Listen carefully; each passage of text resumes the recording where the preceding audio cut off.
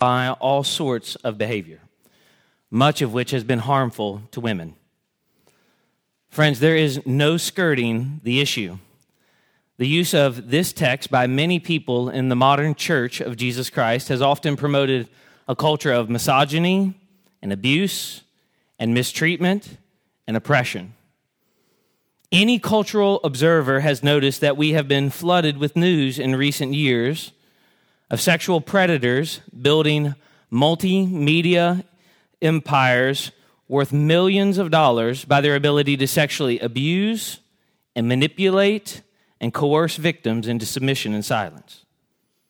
And tragically, as we have seen again in recent days, this is not confined to those outside of the church. It is all too present in the church as well. And far too often, this text, the one that we come to today, has been used as a linchpin of a doctrinal system that inaccurately relegates women to second-class citizens in the church of the Lord Jesus Christ.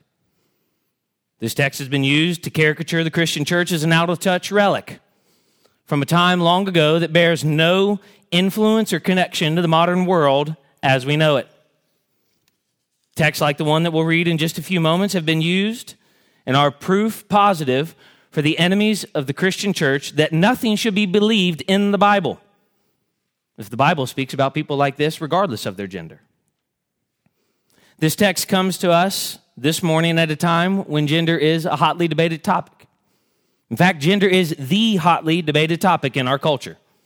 Androgyny, transgender, sexual dysphoria, all of these issue from confusion about what it means to be created in the image of God and what that truly means biblically and how that impacts the lives of both men and women, boys and girls. Marriages suffer because people inaccurately understand and misapply this text. Single men and women are confused about their role and purpose in the life of the local church because they don't see themselves in this text. Churches have split over this text before us today. People have left our church because of this text today. People struggling with their sexual identity. People suffering from abuse and oppression and coercion and mistreatment. Perpetrators of sexual abuse. Yes, it seems that absolutely everyone sees this text as either a friend or a foe, an ally to your worldview that supports you, or a personal attack on your identity. As we approach this text this morning, we must do so with an understanding that this portion of Scripture is just as viable and helpful and authoritative and inspired as every other text in the Bible, even those that might be easier for you to agree with. And as we approach this text this morning, we must also do so understanding that these are the revealed words of God that cannot, indeed must not, be simply dismissed as a cultural relic of the first century. These words are helpful to the church of the Lord Jesus Christ in every age. Whatever may be your past experience with the church, we are so glad that you are here. And whatever you have suffered, perhaps even as a result of this text and the way people have used it against you, whatever challenges you are facing this morning, whatever is going on in your heart right now, before we even read the text, the Bible is always the place to go to when we're looking for help. So I invite you to open your Bible to 1 Peter. Our time together will be greatly helped by you following along in a copy of God's Word. If you did not come with a Bible that you can call your own, there should be a Bible underneath the seat in front of you. You could just reach under there, grab that. It should be underneath in front of you or near you. We would love for you to take that copy of God's Word home with you. 1 Peter should be around page 1014. If you're not very familiar with the Bible, large numbers are chapter numbers, small numbers are verse numbers, and you will be helped by keeping that copy of God's Word open the whole time during the sermon. I'm going to begin reading in chapter 2, verse 11, even though we're focusing on chapter 3, verses 1 through 7, because Peter has been linking all of these sections together, and it helps remind us of what he is trying to do throughout the entirety of this section if we read them all together. Peter writes, under the inspiration of the Holy Spirit, and he speaks to us with the same authority as if Jesus Christ himself were here speaking to us today. Chapter 2, verse 11. Beloved, I urge you as sojourners and exiles to abstain from the passions of the flesh, which wage war against your soul. Keep your conduct among the Gentiles honorable. Now, I just want you to notice that word conduct. If you like to write in your Bible, every time you see it, circle it or underline it or put a box around it. Keep your conduct among the Gentiles honorable, so that when they speak against you as evildoers, they may see your good deeds and glorify God on the day of visitation. Be subject for the Lord's sake to every human institution, whether it be to the emperor as supreme, or to governors as sent by him to punish those who do evil and to praise those who do good. For this is the will of God, that by doing good you should put to silence the ignorance of foolish people. Submit as free people, not using your freedom as a cover-up for evil, but living as servants of God. Honor everyone, love the brotherhood, fear God, honor the emperor. Servants, be subject to your masters with all fear, not only to the good and gentle, but also to the unjust. For this is a gracious thing, when mindful of God, one endures sorrows while suffering unjustly. For what credit is it if when you sin and are beaten for it, you endure? But if when you do good and suffer for it, you endure, this is a gracious thing in the sight of God. For to this you have been called, because Christ also suffered for you, leaving you an example, so that you might follow in his steps. He committed no sin, neither was deceit found in his mouth. When he was reviled, he did not revile in return. When he suffered, he did not threaten, but continued entrusting himself to him who judges justly. He himself bore our sins in his body on the tree, that we might die to sin and live to righteousness. By his wounds you have been healed. For you were straying like sheep, but have now returned to the shepherd and overseer of your souls. Likewise, wives, be subject to your own husbands, so that even if some do not obey the word, they may be won without a word by the conduct of their wives. And when they see your respectful and pure conduct, do not let your adorning be external, the braiding of hair and the putting on of gold jewelry, or the clothing you wear, but let your adorning be the hidden person of the heart, with an imperishable beauty of a gentle and quiet spirit, which in God's sight is very precious. For this is how the holy women who hoped in God used to adorn themselves, by submitting to their own husbands, as Sarah obeyed Abraham, calling him Lord. And you are her children, if you do good and do not fear anything that is frightening. Likewise, husbands, live with your wives in an understanding way, showing honor to the woman as the weaker vessel, since they are heirs with you of the grace of life, so that your prayers may not be hindered. Let's pray.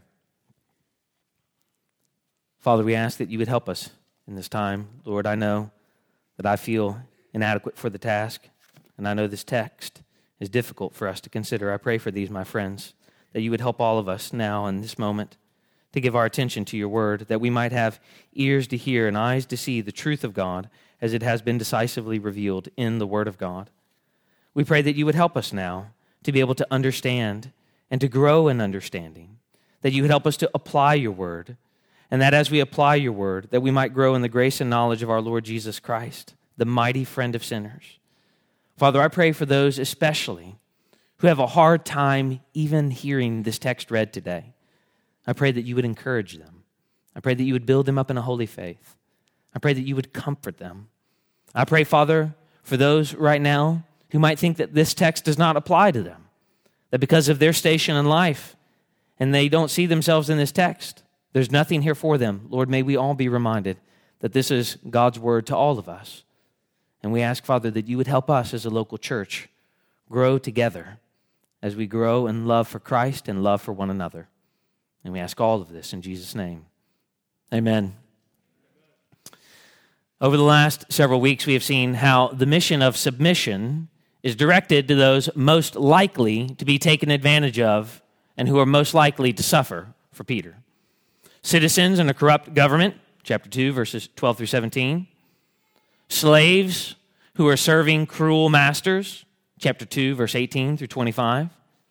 And now women married to unbelieving, or at least disobedient men, chapter 3, verses 1 through 7.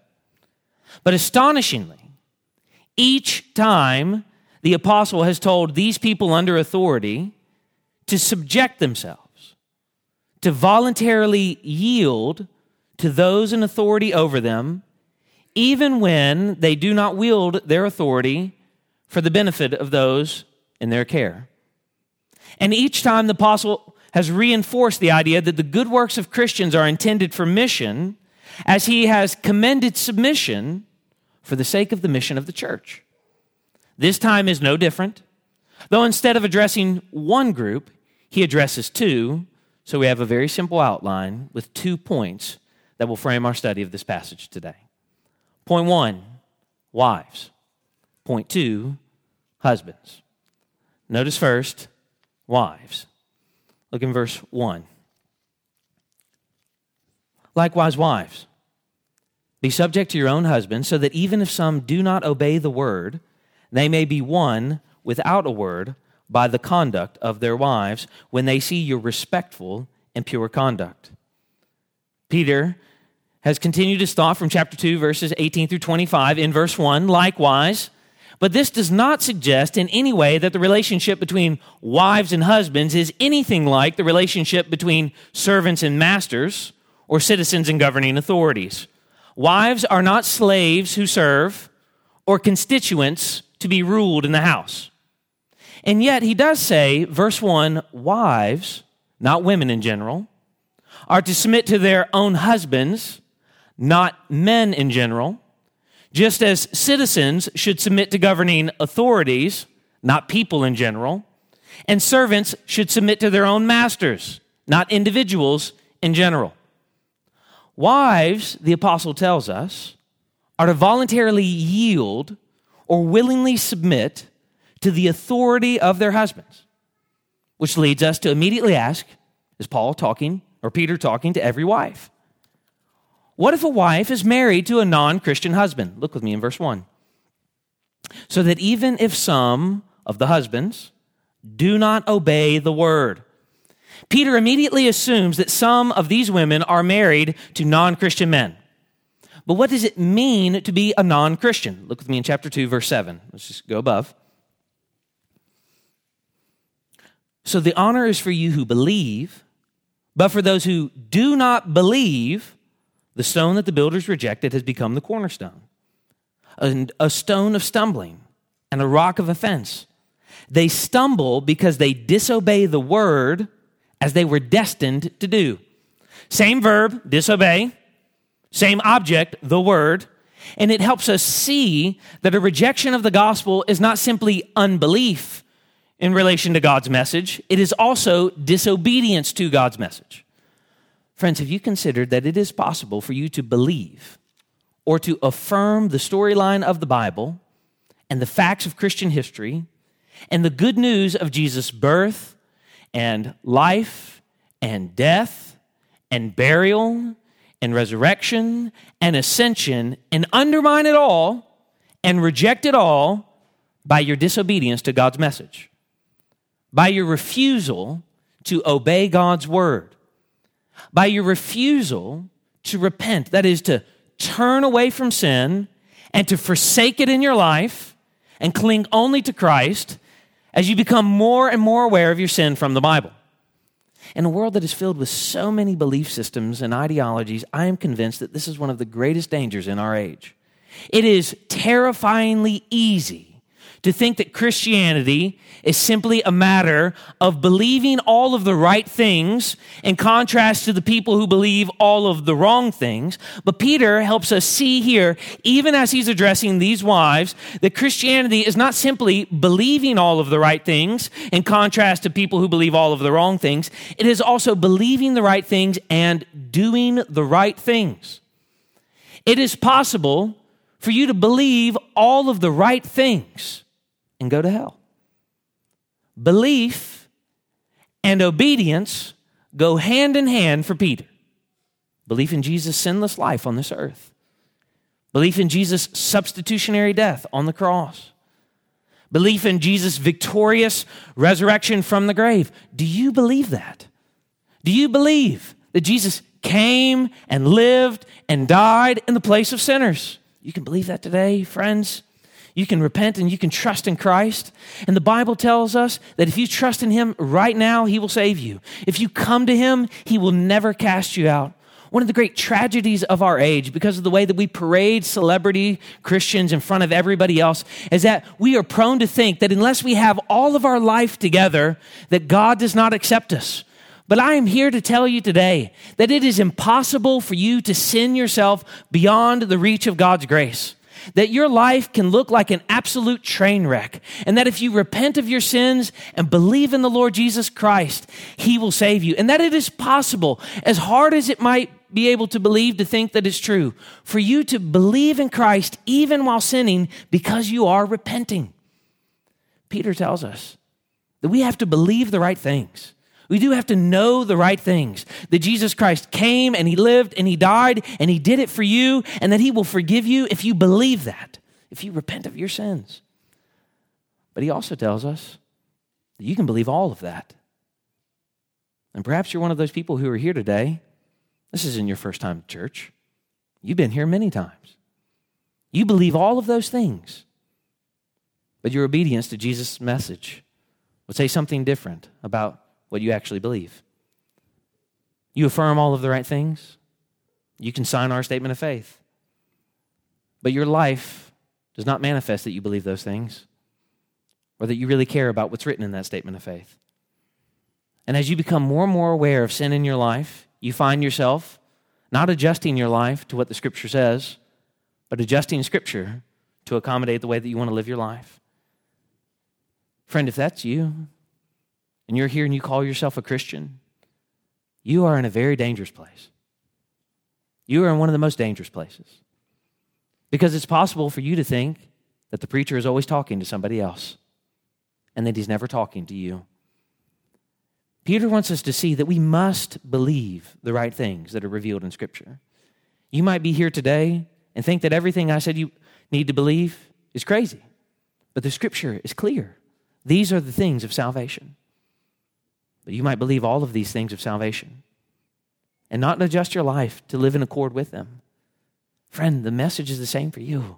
Repent and come to Christ. If you're a guest with us or a non-Christian, this is what the church calls the basic message of the gospel. And if you'd like to learn more about this, we would be delighted to speak with you. You can find me at the tunnel after the service, but all of our members would be willing to speak with you. Just pull them aside and simply say, I would like to learn more about what he was talking about. Can you help me? But perhaps you're here and you do not feel comfortable talking to anyone. That is okay. Why don't you do what we suggested at the beginning of our time together? Take one of those Bibles home and then turn to page 836. You can go ahead and flag it right now and just begin reading the Gospel of Mark and take time to read the life of the Lord Jesus and see how Jesus deals with sinners and see what he says in the Gospel of Mark to those who he's calling to himself. That is a wonderful way to learn more about Jesus Christ and him crucified. When the Christian message was being proclaimed in Pontus, Galatia, Cappadocia, Asia, and Bithynia, what they saw happening is the very same thing that we saw happening here at this church in the last several years, and many things that churches see all around the world, that some people respond in faith. Some of them are men, and some of them are women, and some of them were young, and some of them were old, and some of them were single, and some of them were married, and sometimes of those married people, only one of them responded in faith. And as you can imagine, what happened then is that these new Christian wives in particular began to wonder, what is the most pleasing life to God? Does God want me to follow the leadership and submit to the authority of my non-Christian husband? Is that the Christian thing to do? Before I was a Christian, I didn't think about that. But now that I'm a Christian, what do I need to do in this relationship? How do I live my life? To which Peter is very clear in verse 1. Wives, be subject to your own husbands, so that even if some do not obey the word, while addressing wives with unbelieving husbands in particular, Peter seems to have all wives in view. Verse 1, even if, indicating that some of these husbands obey the word, and some of these husbands do not obey the word, and their obedience or disobedience is not the deciding factor as to whether or not this text applies to these wives and they should voluntarily yield in submission to their authority. That seems like a really hard teaching. But sisters, let me lighten your load because I don't think Peter is trying to be heavy-handed. In fact, quite the opposite. I think Peter is trying to relieve you of burden, especially if you are married to a non-Christian husband who is being disobedient to God's word, or you're married to a Christian husband who is living in disobedience to God's word. Peter is saying that you do not have the responsibility of ensuring your husband's obedience to God's word. It is not your responsibility to make him a Christian. It is not your responsibility to make him do family devotions. It is not your responsibility to make him humble or holy. It is not your responsibility to make him lead or take initiative. It is not your responsibility to make him wise or to make the right decisions. It is not your responsibility to make him patient and kind. God has called you to subject yourselves, to submit yourselves to your own husbands, even if some do not obey the word. And as hard as that may be, and to be honest, I can only begin to fathom how unbelievably difficult that actually is when you're married to a non-Christian man or a husband disobedient to God's word. Peter tells us that you can live a life that is precious in God's sight while simultaneously fulfilling the mission of the church. Verse 9, wives, be subject to your own husbands, so that even if some do not obey the word, they may be won, gained, converted, redeemed, saved. It is not a promise, but Peter clearly gives us hope, and he helps us see this submission, as it is throughout the entirety of this section, is a subversive submission. It's a subversive submission that isn't quite what we often think it is in our culture. I want you to follow along with me and pay careful attention to all of the purpose statements of why these Christians are to do good deeds and to submit. Look in verse 12 of chapter 2. So that when they speak against you as evildoers, they may see your good deeds and glorify God on the day of visitation. Why are you to do these good deeds? You're to do them so that when they see them, they see something different about your life in contrast to the way that everyone else is living life. And what's going to happen is that they will glorify God on the day when Jesus Christ returns. They will be converted. Verse 15. That by doing good, you should put to silence the ignorance of foolish people. Why are you to submit to these governing authorities? Not because they're always right, not because you voted for them, not because you think they're great, not even because you think they're Christian. That by doing good, you should put to silence the foolish of ignorant people. It's a subversive submission. Verse 19 of chapter 2. For when you do good and suffer for it, and you endure, you receive credit in the sight of God. Why do you, as servants to unjust masters, serve them faithfully? Because when you are doing that, you are doing obedience to God, and God rewards those even when they're suffering in ways that they could never comprehend. You are earning credit and favor, reward, not salvation, but reward with God. Chapter 3, verse 1. So that they may be won. Peter does not say, wives, what you need to do is you need to submit to these husbands because they are always right. Any wife in this room would tell you they're not always right. And if you can't find one, go talk to mine. They're not always right. And they don't always make the right decision. And they're not always the most godly. And many times they sin. Peter says, you do this so that they might be won. The purpose of this submission is not simply because you're inferior and they're superior. Anybody who's taught that is wrong. The purpose of this submission is that they might be won. God is using you in this difficult moment as an evangelist to them. The subversive submission of Christians is intended for mission. But how? How will these husbands who do not obey the word be won? Verse 1. Look at what Peter says. He tells us the means of how this is going to take place. Without a word, by the conduct of their wives. The disobedient to the word will be won without a word. But what does that mean when faith comes by hearing, and hearing by the word of Christ?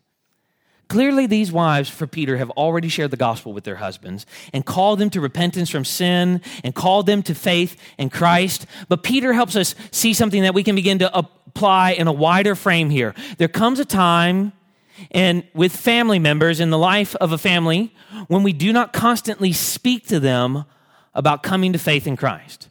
There comes a time after we have clearly spoken the gospel that we actually win them over by verse 1 and 2, our conduct. An idea that Peter has been highlighting throughout this letter that he now applies to wives. Flip over with me to chapter 1, verse 17. You're going to see that word that I told you to circle earlier. Chapter 1, verse 17. And if you call on him as Father who judges impartially according to each one's deeds, conduct yourselves with fear toward God throughout the time of your exile. And then just look up in chapter 1, verse 15. Be holy in all of your conduct. You see it again in chapter 2, verse 12, the very beginning of the verse. Keep your conduct among the Gentiles honorable. Even after our passage in chapter 3, verse 16. Having a good conscience so that when you are slandered, those who revile your good conduct in Christ may be put to shame. Unbelievers must hear about the gospel of the Lord Jesus Christ. There is no way for someone to become a Christian other than hearing the proclamation of the gospel. Jesus Christ saves sinners who repent of their sins and place their faith in him. We must share that gospel with people. We must proclaim that gospel to people. We cannot be silent about that gospel to every man and woman and child on planet Earth. They must hear the free proclamation of the gospel. But what Peter also wants us to see is that unbelievers need to see, verse 2, the gospel on display, as he applies it specifically to these wives here. They will see, verse 2, your respectful and pure conduct. Part of the reason that there are so many skeptics is that they hear the gospel message that Christians proclaim, but they do not see the lives of Christians changed by the gospel that they preach. Unsubmissive wives, unfaithful husbands, undisciplined children, unruly citizens, unholy people. And they see that. And they look into the church and they say, I get enough of that in the world. I don't want to be a part of that. If that's what the church of Jesus Christ is, then let the church of Jesus Christ keep it for themselves. Peter immediately says, in the most trying and difficult of circumstances, not only the world, but these husbands in particular, need to clearly hear the gospel proclaimed. He's been very clear on that.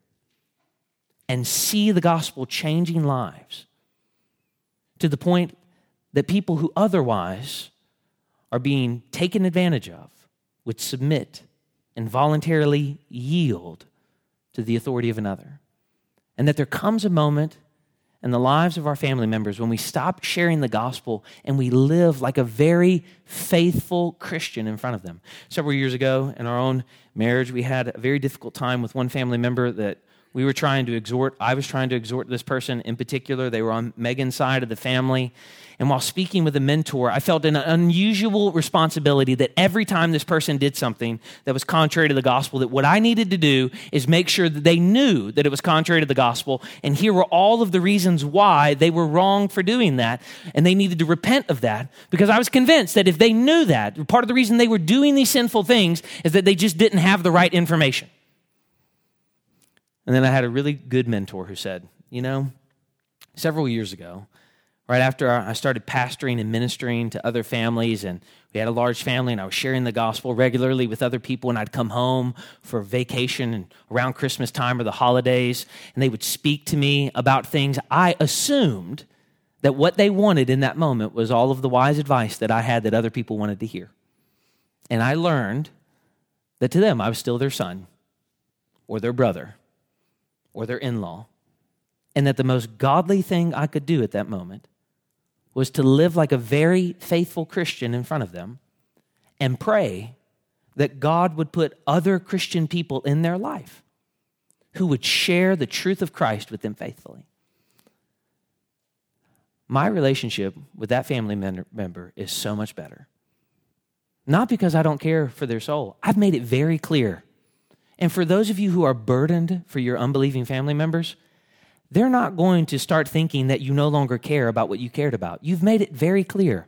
Repent, trust in Christ. This is the way. And now what you need to do is love them faithfully and be gentle and pray that the Lord helps you keep your anger under control and your mouth closed, and be kind and gentle and generous, and pray that God would put other people in their lives while you live a radically faithful Christian life in front of them, being faithful to your employer and faithful to your spouse and faithful to your kids, or faithful in your singleness, or faithful in your suffering, faithful to your church. What they need to see is that the gospel informs the way that you live. So when they come in for the holidays and they see, even though they're there for that one time of the year, you're getting up and you're going to church whether they come or not. That the way that you love Jesus Christ changes the way that you live your life in front of them. And though they are important in your life, they are not more important than the Lord.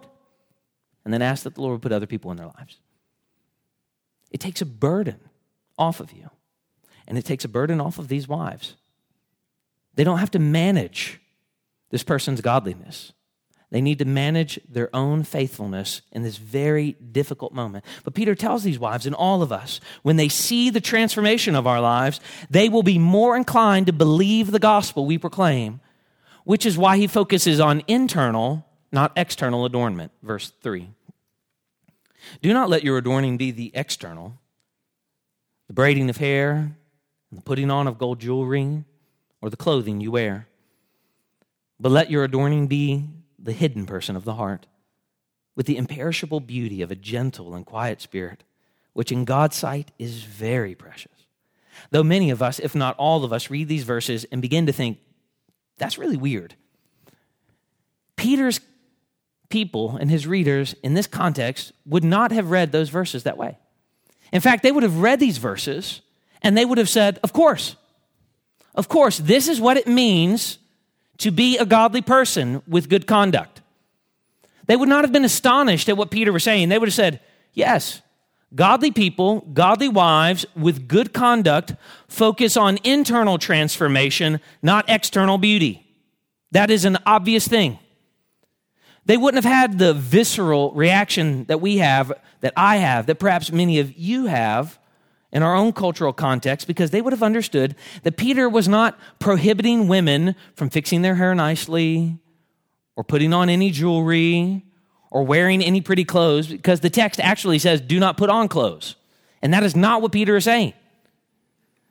They would have understood that he was saying the adornment God desires is not external. The adornment that God desires is internal. That God wants you to cultivate, verse 4, the hidden person of the heart. My dear sisters, the world has lied to you. Tragically, many in the church have also lied to you. And we have been so incredibly unhelpful. We have told you that your value and your worth is in how you look and the size of your waistline. And nothing could be farther from the truth. The world is wrong. And the people in the church who have said that to you are wrong. They have not only been wrong, but they have been harmful. And in ways that I cannot even begin to fathom for you. It has been damaging to your souls. But one of the difficulties and traps for you is that you'll read this text and begin to misunderstand it yourselves and think, the very thing that Peter is telling me to focus on, internal beauty, actually doesn't work. It hasn't gotten me what I wanted. It didn't get me a godly husband. It hasn't gotten me a husband at all. It didn't get me a husband who ultimately trusted in Christ. In fact, my husband never trusted in Christ. It didn't give me the type of marriage relationship that I wanted. So now I'm going to focus on these other things. And instead of looking at cultivating the internal beauty that God desires, godly character and holiness and purity and Christ-likeness and sacrificial love and selflessness, we begin to cultivate these external things because they seem to actually do something for us. And that is not only a danger for the ladies in the room, that is a danger for all of the men. Because the very things that don't seem to provide the things that we want and long for don't work, so we turn our attention elsewhere. And Peter says, it's all wrong. Do not let your adorning be external things. Let the adorning be the internal things, the things that God sees and are precious in God's sight, the things that no one else commends, but God commends, the things that other people push down, but God lifts up, the things that when God thinks of what is good and right and holy and precious, characterize a godly woman's life. Internal beauty. What matters to God is not what people look at, and it's not what people wear on the outside, but it is a godly character, a character that manifests itself in the way that you behave in your everyday life. Verse 4. The imperishable beauty of a gentle and quiet spirit. Peter is not saying, if you are a loud or talkative person, you're in sin. Peter is saying that whereas clothing and jewelry and braided hair fade away, gentleness and quiet, humble dispositions are imperishable, and they actually evidence submission. They evidence a voluntary yielding to appropriate authority in life. And once again, appropriate authority. Not all women in general, but wives to your own husbands, and slaves to your own masters, and citizens to your own government. There are appropriate authorities that we need to yield to, and when we do that, it evidences godly character, which sometimes means we have to be quiet and we can't assert our rights and we don't always get what we want. We yield because it reveals what our hope is actually in. Verse 5. For this is how the holy women who hoped in God used to adorn themselves, by submitting to their own husbands, as Sarah obeyed Abraham, calling him Lord.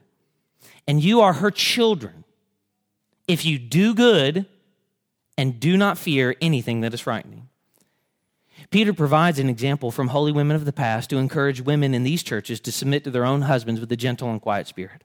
These, verse 5, holy women actually distinguished themselves as those who hope in God by submitting to their husbands, to those who do not obey the word, not because their husbands were right, or because their husbands were intellectually superior, or because their husbands were morally superior, or they were more spiritual, but because they were confident that God would reward those who put their trust in him.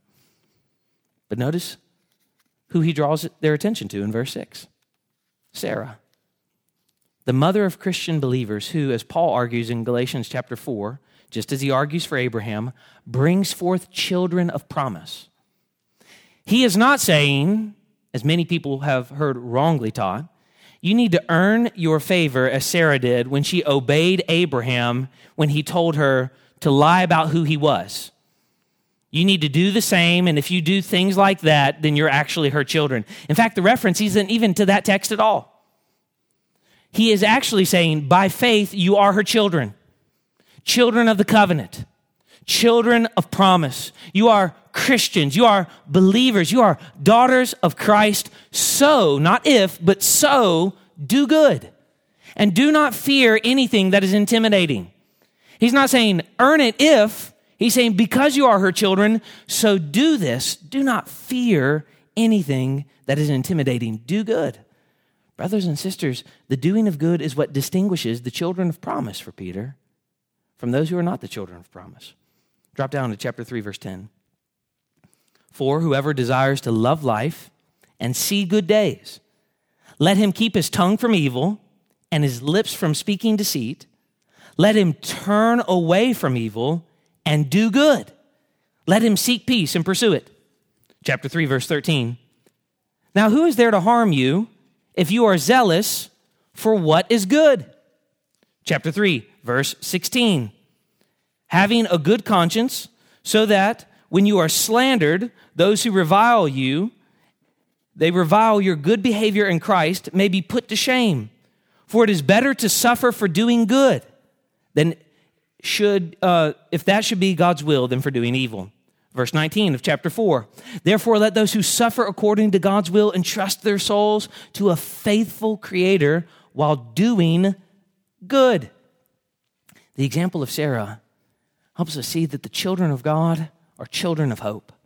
They hope in God, they hope in Christ, they hope in his return, they hope in his coming judgment, and they hope that there's a day when God will make all wrong things right. And hope for them is not some fanciful wish. I hope that this happens, but hope for them is a fact and a reality. I know that because I have placed my faith in Christ, a day is coming that even in this most difficult of circumstances, God will yield the peaceful fruit of righteousness from this. Peter speaks to these women and he tries to encourage them. He's not here trying to lay more burden on them, but he's actually alleviating burden from them. And he's helping them see that in these difficult moments, you daughters of Sarah, you precious sisters of the covenant, you wonderful Christian women can live lives that are precious to God and pleasing to God. And God loves you for it, and you're advancing the mission of the church. And just as a word before we continue, for all of you in that circumstance, please hear from this pulpit and from all of these pastors at this church, you are a gift to the church.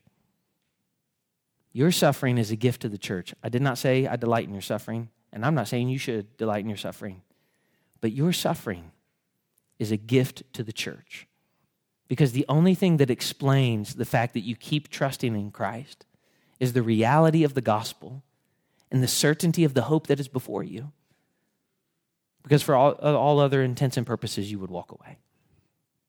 Wives, notice second, husbands, verse 7. Likewise, husbands, live with your wives in an understanding way, showing honor to the woman as the weaker vessel, since they are heirs with you of the grace of life, so that your prayers may not be hindered. Only one verse is addressed to the husbands because Peter's focus is on those who are most likely to experience mistreatment and oppression and abuse from authorities rather than those who exercise authority. One of the wrong ways that people read this text is they think women really need to get it together, the guys were pretty good.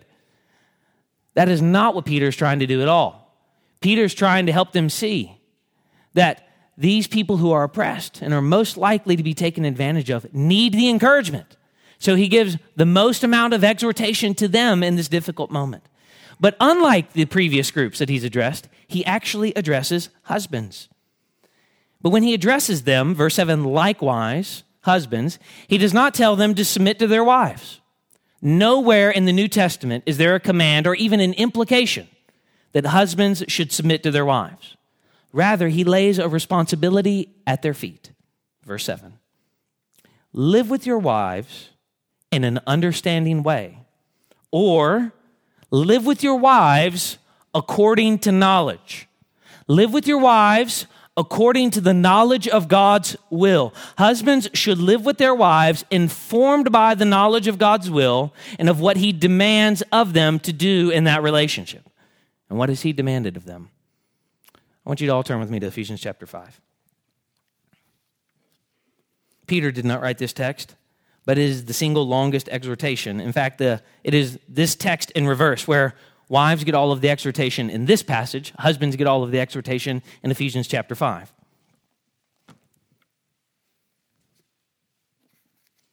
Ephesians chapter 5, verse 25. Husbands, love your wives, as Christ loved the church and gave himself up for her, that he might sanctify her, having cleansed her by the washing of the water with the word, so that he might present the church to himself in splendor, without spot or wrinkle or any such thing, that she might be holy and without blemish. In the same way, husbands should love their wives as their own bodies. He who loves his wife loves himself, for no one ever hated his own flesh, but nourishes and cherishes it, just as Christ does the church, because we are members of his body. Therefore, a man shall leave his father and mother and hold fast to his wife, and the two shall become one flesh.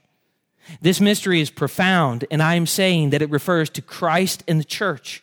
However, let each one of you love his wife as himself, and let the wife see that she respects her husband. God calls husbands to live with their wives according to knowledge. He calls them to live with their wives in an understanding way, not to manage their submission. He is to show honor to the woman. He is to love the woman. Notice all of the commands. He is to give up his own rights for the woman. He is to love her and not himself. He is to defer for her sake so that she might be without spot or blemish, so that she might be cherished and loved, so that she might be taken care of and held high. Husbands and all men in the room, God has not called you to manage the submission of women in marriage or in the church. God has called you to live a sacrificial life for the sake of other people, especially in the context of marriage. You are to show honor to the woman as the weaker vessel. 1 Peter chapter 3, verse 17. Physically, I think that's what it means when we look at verse 6. And he says, do not fear anything that is intimidating. What is intimidating most of the time about most men is that they are physically stronger. But I also think what he's trying to highlight is not just the physicality. There's this intimidation that this woman experiences. She is weaker socially because she can be taken advantage of. She has no rights in the first century. If her husband leaves her, she'll be taken advantage of. Could not only lose her marriage, but lose her life. The very people that need to be cared for are not the husbands, but the women and the children, which is what makes the Bible one of the most radical books on the planet. The Bible is not anti-women and anti-children. In fact, the Bible is one of the most pro-women and pro-children books ever to exist, advocating that they would be seen as, notice what he says, co-heirs of the grace of life. Not inferiors, but equals. He doesn't highlight all the differences and how women are different than men and men are better than women. He says, you're both co-heirs. You're both made in the image of God. You both get the same inheritance. You're both sinners and you both need to repent. But if you both repent, you're both going to heaven because you both have the same Savior. You both can meaningfully contribute in the life of the local church. You both can be members of the church. You both can use the giftedness that God has given you, even in different ways, for the good of other people. Though you contribute differently does not mean that you're not equal. You are co-heirs of the grace of life. All of these promises that are his are yours. You don't matter to society, but you sure matter to God. Jesus Christ died on the cross for you. You don't have to sit outside of the sanctuary like all of the Muslim women. You get to walk right in, and you get to know who Jesus Christ is. And husbands, if you don't treat them like that, you are in opposition to God. It is the most pro-women document on planet Earth because it is aware the men would use their societal standing in the first century and in the 21st century to silence the very people they're supposed to protect.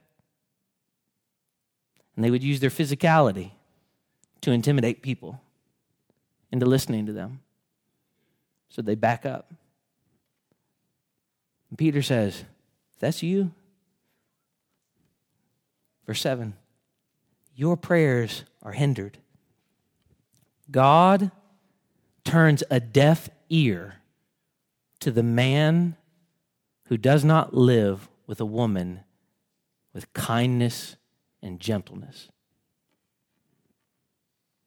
God does not hear the prayer or bless the life of the man who oppresses women. He might make it in this life. He will not make it in the next. God is actively opposed to people who use their authority to silence others. So Peter says, you are to show honor. You are to cherish. You are to care for. You are to uphold as precious. You are to be gentle with, even when they maybe don't deserve to be shown gentleness. Your job is not to manage submission. Your job is to show honor. Her job is not to manage your godliness. Her job is to subject herself to your authority in appropriate context and ways. And the husband who ignores this command will find, verse 7, their prayers hindered. And brothers and sisters, we would be foolish to think, especially brothers, that does not mean that you are not one of God's children. God does not hear the prayer of the unbeliever, except when they turn in repentance. God does not bless with favor those who are in positions of authority, who abuse those under them by mistreating them. Now, I want to take a few minutes, and I just want to apply the text in a few different ways. First, a wife should expect her husband to love her sacrificially, not manage her submission. Wives, you need to hear that so that you know if you're being mistreated. It is not your husband's job to manage your submission. It is to love you sacrificially. Husbands do not have the responsibility to ensure or coerce or compel that you submit to them. They have the responsibility of cherishing. Well, what does that mean? I want to read a testimony for you from one of the Christian women that I emailed this week asking for help from this text. As for my life experience so far, I am learning what submission to a husband is not. It is not blindly checking your brain at the door. It is not following a man who demands submission through manipulation, coercion, force, or any kind of threats. That should be a red flag. God does not manipulate or force us to submit to him, but rather demonstrated selflessness and sacrifice, and a husband is called to model Christ's example. For a long time, I truly thought I was pleasing God by allowing my husband full reign over my inheritance. Through my own foolishness and fear of what others might think of me if they knew how my husband was treating me, and through some unhelpful teaching on submission, I yielded in these ways. What ended up happening is that I empowered and fed his idol of doing whatever he wanted because he had the money to do so.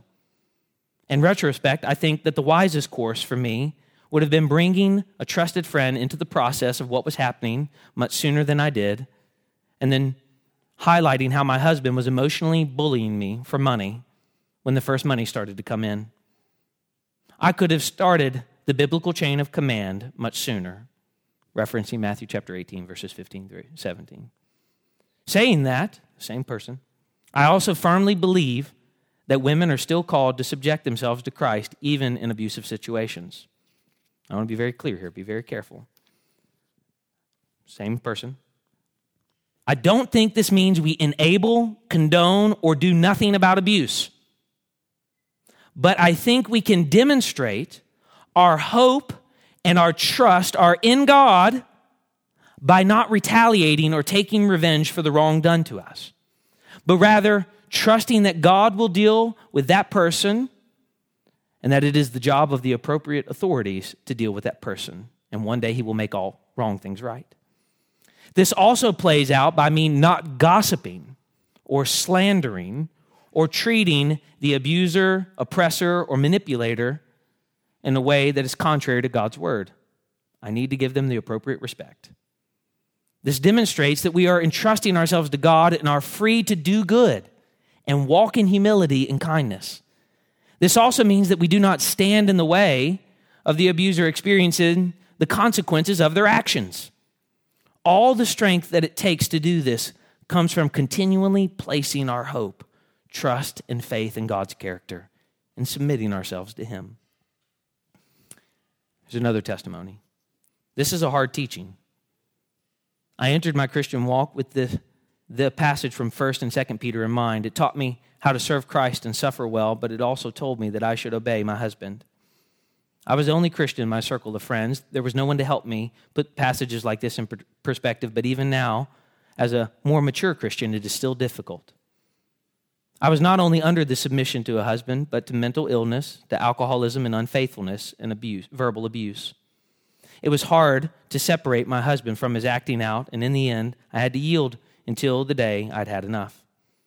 To say that it is possible for men to be won over by the actions of their wives is a lot of pressure. My husband was never won over by gentleness, inner beauty and reverence, or purity. I learned only God himself can change a heart.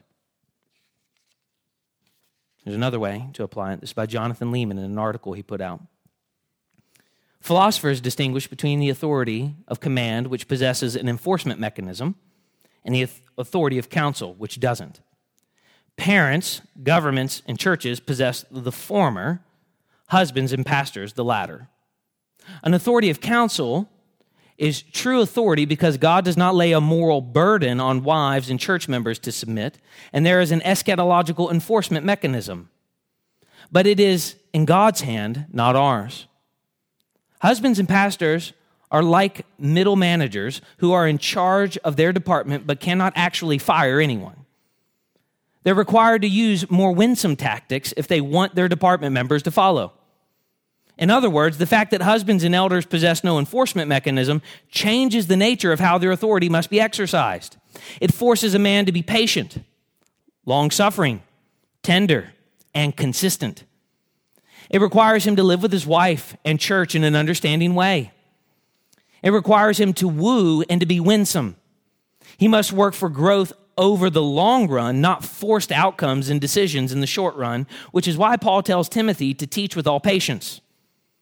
What good is a forced decision or forced love from a wife or a member of the new covenant? A husband or an elder want to... I have no idea what that quote meant there. Jonathan wrote a bad sentence.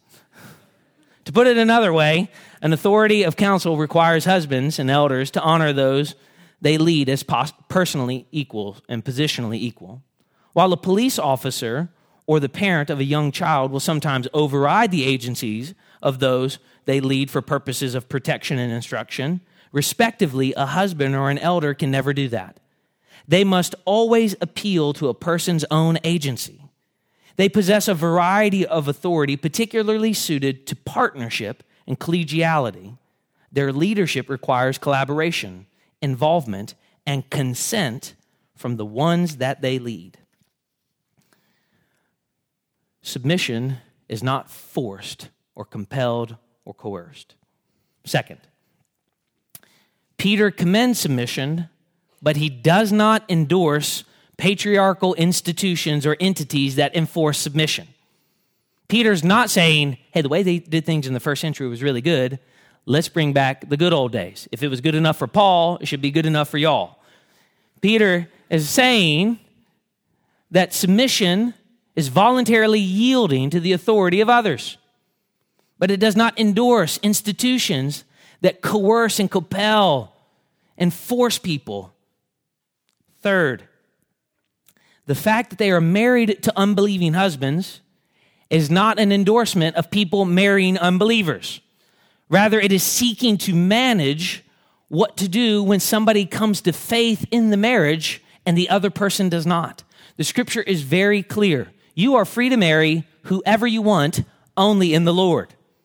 You are not free, if you call yourself a Christian, to marry a non-Christian. And if you are single in the room, I know this is difficult because sometimes the non-Christian people tragically are nicer than the Christian people in your life. But the scripture is clear. You are free to marry whoever you want, only in the Lord.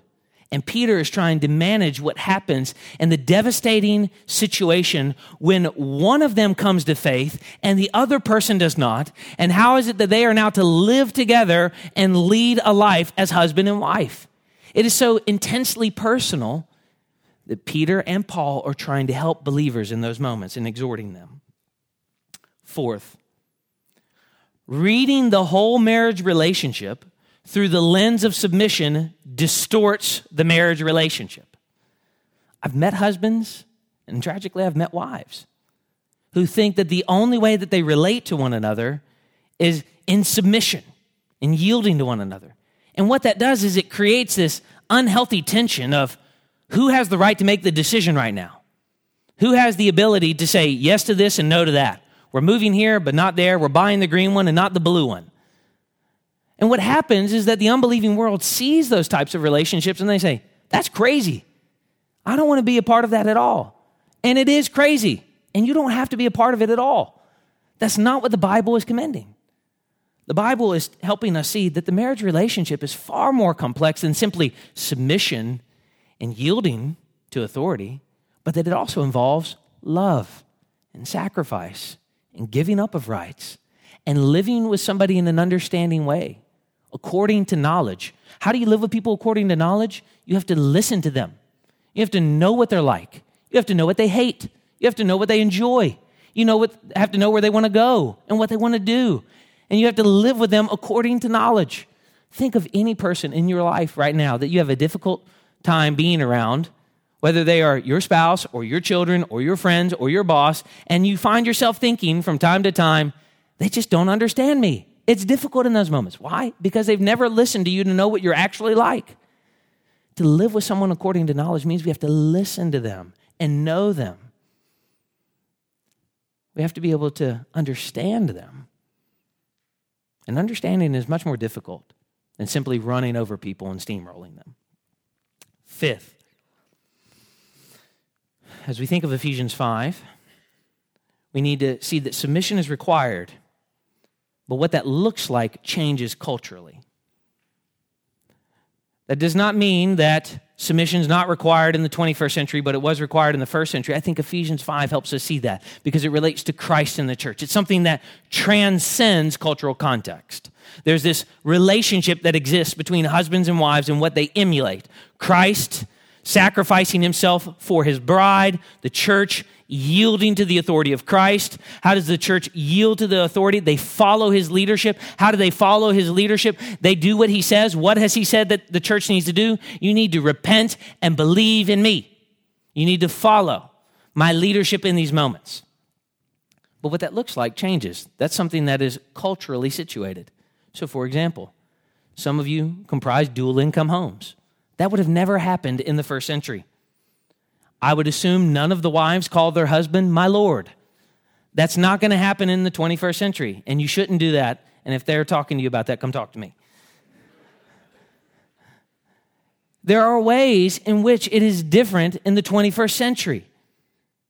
But what we still see is that husbands and wives relate to one another in this relationship of submission and authority, sacrifice and love, so that they might build something beautiful, so that when the world looks in, they not only hear the proclamation of the gospel, but they see the proclamation of the gospel. They see it in the Lord's table. They see it in baptism. They see it in the way that members are brought together in the context of the church. They see it in the way that two sinners live together. Sixth, if you're single, I know a text like this can be very difficult to read, but I just want to say something that maybe is kind of growing out of the side of the text here. Your worth is not found in whether or not you actually have a marriage relationship. One of the most unhelpful things the Church of the Lord Jesus Christ does is it creates this pressure where you end up living all of these half-lives. You're a Christian, but not a full Christian until you're married. And you're not like a really good Christian until you have kids. And then a really, really good Christian until you have grandkids and great-grandkids or whatever it is. And what ends up happening is that when people are met along the way with frustration, not getting married, or tragedy, they're not able to have children, or brokenness, a spouse leaves, they begin to think, my life no longer matters to God, and I can no longer contribute in meaningful ways. If you have ever heard that taught here, even by accident, we want you to know that that is wrong. It was never intended. You matter. You are precious in God's sight. And the way that you learn is not simply, hey, what do I need to look for in the spouse? But you learn by helping us as covenant members of this church, for those of us who are married, so that we might live this out as faithful members of the church. Pray with us, pray for us, and exhort us. I give you freedom. Speak to your brothers and sisters in Christ who are not living in godly ways in the context of their marriage relationships. Exhort them to live godly lives and to set a beautiful example for the gospel. Challenge them to yield to Christ and not to their own power dynamics. Seventh, This text in no way condones abuse. And perhaps you're here today and you see this text and it is difficult because you know that it has been used to silence people. I want to first invite you, if you find yourself in a difficult circumstance where you feel like you are being abused or coerced or manipulated, to come and to speak with one of the pastors. We would love to help you. But perhaps, sisters, you might not feel comfortable coming to one of the male pastors at this church. We understand that. We would love to help you. We have female deaconesses at this church who would love to help you as well and help you get the care that you need and point you in the right direction. And if you don't know who they are, one of the things you could do is just go find one of the members and say, hey, I just need to look up who the deacons and deaconesses are. You don't have to tell them that you're looking for a female, and they can point you in the right direction so that you might be able to find somebody you can speak with. That would be a great first step. And for everybody in this room who maybe says, hey, that doesn't describe me, but I feel like I need to learn more about what that looks like, I'm just going to recommend a couple different books for you to read if you would like to do so. Darby Strickland has a really excellent book called Is It Abuse? Darby has worked with abusive men and abused women for a very long time, and that might just be a helpful resource for you as you learn how to become a better listener. Diane Langberg has an excellent book on the church and how churches have abused their authority. Diane's coming to do one of our Sunday night theologies later this year in July. That might be a great resource for you to read. Jeremy Pierre has an excellent book, counselor and pastor, on domestic abuse and violence in the home and how the church should relate to it. That's a great resource and a good book for you to read as you begin to realize that perhaps around you, perhaps sitting beside you today, are people who've been taken advantage of in the past, or maybe currently in the present. And the only way that we're actually going to be able to help them is if we have eyes for them and ears for them so that we learn how to listen better to serve them well. And eighth, I think I'm on 8th or 9th. Finally, and in conclusion, I want to say that the call for all of us today, men and women, young or old, whether we find ourselves married or single, with or without kids, formerly married, or somebody who desires it, is that we would be people who would hear this teaching and repent. Repent of the ways that we have used the authority or stations that we have in life against other people. And that we would be people who learn how to voluntarily yield to appropriate authorities in our lives. Because the good deeds of Christians are intended for mission. Let's pray. Father, I thank you for these, my brothers and sisters. I pray that you would help all of us now to respond to your word. It is a hard teaching, but we know that it is good. We thank you, Father, that in these moments that you love us more than we could ever imagine, that you want to help us more than we want to be healed, that through these words you are guiding us to life and to happiness. You are preparing us to flourish with Christ. Father, I pray now especially for those who have been oppressed and mistreated and abused and taken advantage of. May they find refuge in the Savior.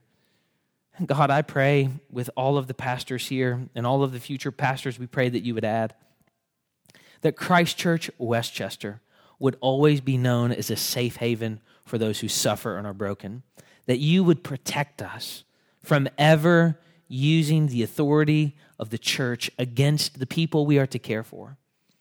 And God, if ever a pastor or a deacon or a deaconess or a member or a man or a woman are using their authority and leadership in that way, that you would remove them from the pastorate, that you would discipline them in the life of the church for the honor of Christ and the preservation of your gospel and the protection of your church, this local church in particular.